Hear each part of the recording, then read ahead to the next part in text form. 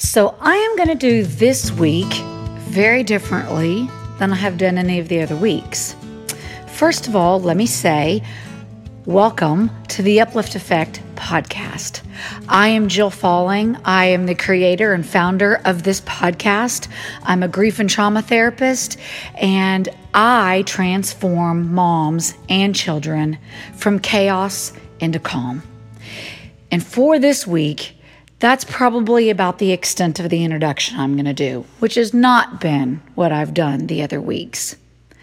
But we have a different week this week, and I feel really differently inside of my spirit than I normally feel on a Monday, because if you've been around any length of time, you'll know why these things are released on Mondays, because I love a Monday. And probably, here's the truth about that, probably I always loved Monday because the kids were going back to school on Mondays. I probably only loved Mondays during the school season. Because on Monday mornings, when I would pull up to the school and my minivan door would slide open and all four of my kids got out, as that minivan door started to then close, it's as if the Hallelujah chorus just broke out into the car, and it was a wonderful feeling every Monday morning. And I'm actually totally kidding, because it was nothing like that.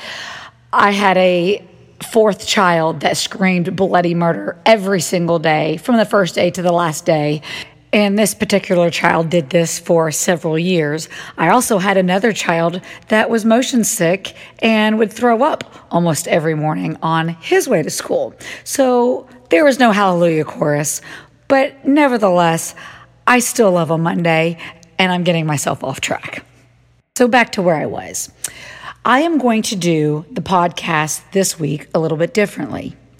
We've got a lot going on this week, and it just feels like a different kind of week. So I am going to podcast a little bit today, which is Monday, and then I am going to finish up the podcast later in the week, probably closer to Friday. The reason why I'm doing that is because what I want to do is live real life with you. And my heart is particularly heavy today as we enter this week. First of all, I want to make sure I say this. This is not a podcast, and this is not a place where you will find political debate. I will not be addressing that. That is not my calling. There are places for that, and I respect those, but that is not what this is. I feel very convicted to not add to that noise. But what I am is a person who is very tender to the spirit of our children, to the raising of our children within our homes, and what we are giving and handing over to them that they will then have to overcome in their adulthood.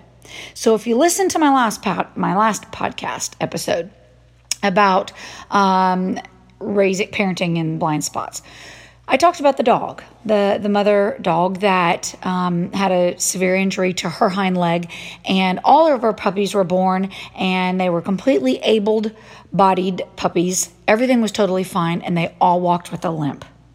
That story is in my mind a lot. Because the truth is it isn't just about parenting, but our society is going to influence our children to walk with a limp just the same.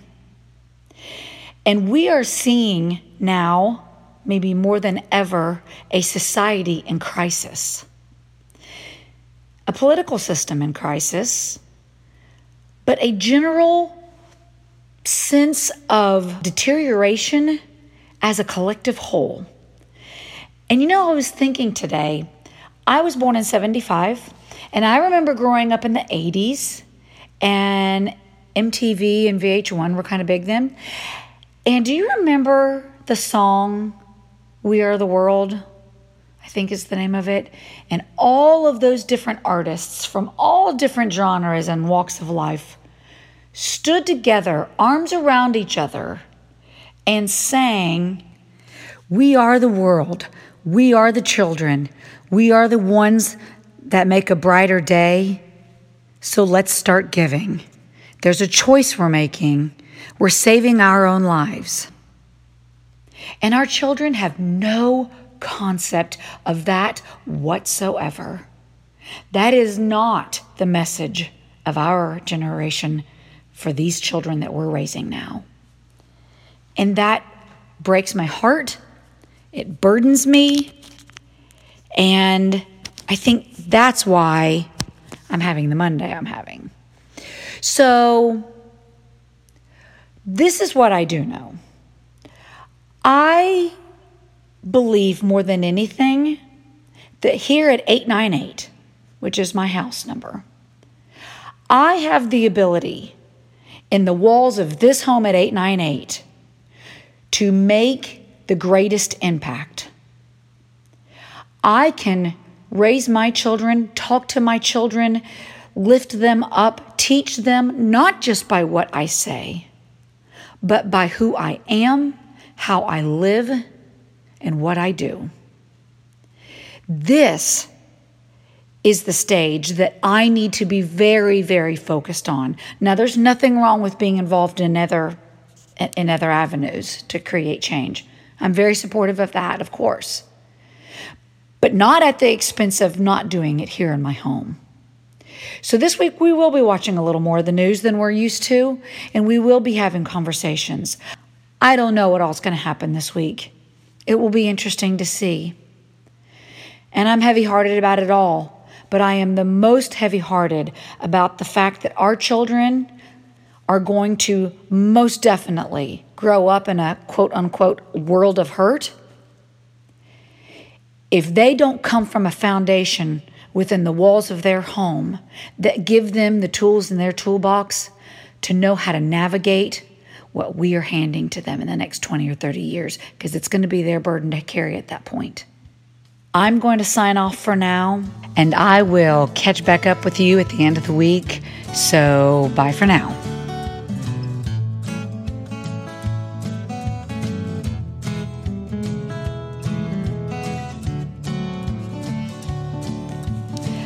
Okay, so it is Friday afternoon, and it has been quite a week.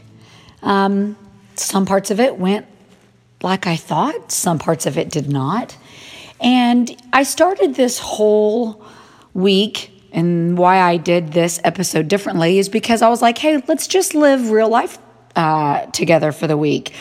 And it would have been probably pretty boring for you for me to have like really done this every day. Excuse me. But so here's the deal. I've had kind of a hard week. I think some of that is because COVID is still alive and well, and it is still taking lives of people that I care about, and that is hard to see and be a part of, and it's triggering for other losses due to COVID that I have had to work through in the past many months. The inauguration, I am so thankful to report that went smoothly, that there was no issue there at the White House. But I have got to also be honest and tell you that while I'm not going to obviously talk about politics, there is a part of that day and what little bits of it that I saw that was very sad for me. And it was sad for me because there is an American tradition that we have done with inaugurations when the torch is being passed, so to speak, that there's a lot of pomp and circumstance in it. If I'm saying that correctly, pomp and circumstance. Anyway, you know what I mean. And there's this big fanfare. There is a lot of royalty to it. It's a very elegant thing. It's a very kind of sophisticated. It's very respectful, and there's a lot of components of it that are very symbolic. And that is what I have grown up always seeing. I have grown up seeing political parties come together. I have seen Democrats take over. I've seen Republicans take over. I have seen all of that happen many, many times. But I have always seen them come together and to be able to be respectful of their differences and stand alongside of one another long enough to pass the torch. And for whatever reason, there may have been very good reasons why this year it needed to be done differently. I do not begin to even know what all of those could be. It occurs to me that there's always going to be some parts of that I know nothing about, and that's fine. It saddens me on both sides of the spectrum that for whatever the reason was, that we were not able to come together as Americans and put our differences aside and stand alongside one another and have an inauguration. It makes me think of 9/11, oddly enough. Do you know 9/11 was not about lifting up rubble, digging through ash, trying to fight through stairwell structures that have fallen to find a Republican. We didn't go through drywall after drywall and ash and burnt sections of buildings looking for a Democrat. Matter of fact, we didn't even know if they were born in this country or not. Sometimes we didn't know what gender they were. We didn't know anything about their background, and at times they weren't even alive. But they were a human being. And we set aside every bit of all of those other differences to join together in a way that I believe is American. That is an America that I am proud to be a part of. But it burdens me because it made me wonder as I looked at this inauguration this year, is it going to take another 9/11? Or would we even would a 9/11 now even look like it did then? Because now there is so much hate and so much division that I'm not sure that it would even look the same. And it just burdens me because I have seen the leadership of our nation over the generations deteriorate. And I will tell you, I have watched that deterioration happen from a nation down to a state level, down to a corporate level, to a point that it has personally affected my life in such a way that I have now taken a very severe turn in my life. Because leadership is not what it used to be. I truly believe that we have got we have organizations and we have governments and we have a country that doesn't understand what leadership actually looks like. And the thing that makes me nervous about this is this right here. We are going to struggle growing our children if we do not understand what leadership is, because guess what actually parenting is? It's leadership. We are leading our children. We are growing our children to be men and women of integrity, but we have to be men and women of integrity. We need to grow men and women who know right from wrong, and we need to display that we know right from wrong. We are not going to successfully parent if we cannot successfully lead. It's the same skills that are required. And if we can't have a government that can do it, and we can't have CEOs and supervisors and leadership in our corporations that can do it respectfully and appropriately, Well, no wonder our families are in such disarray. No wonder our families are in crisis.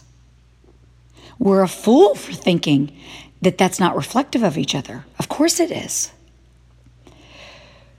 My goal here in this podcast is to begin to bring awareness of where the problem really lies. It's in the walls, within the walls of our homes. It's within the character of the parents. It's our ethics and our integrity is where it starts. And I want to be a person who helps lead that organization, that helps lead that movement so that we can raise children who can also stand up and, by George, can manage the issues that they are going to be handed, because they're going to be numerous. And I have said before, there's going to be a lot of hurdles for them to jump, but they will only know how to jump them because they were taught from us. So I guess this week, I just wanted to share what's been on my heart this week, the burdens that I have been carrying as I watch our nation, as I watch our government, and as I have been personally affected within corporations that I have been very intimately involved with.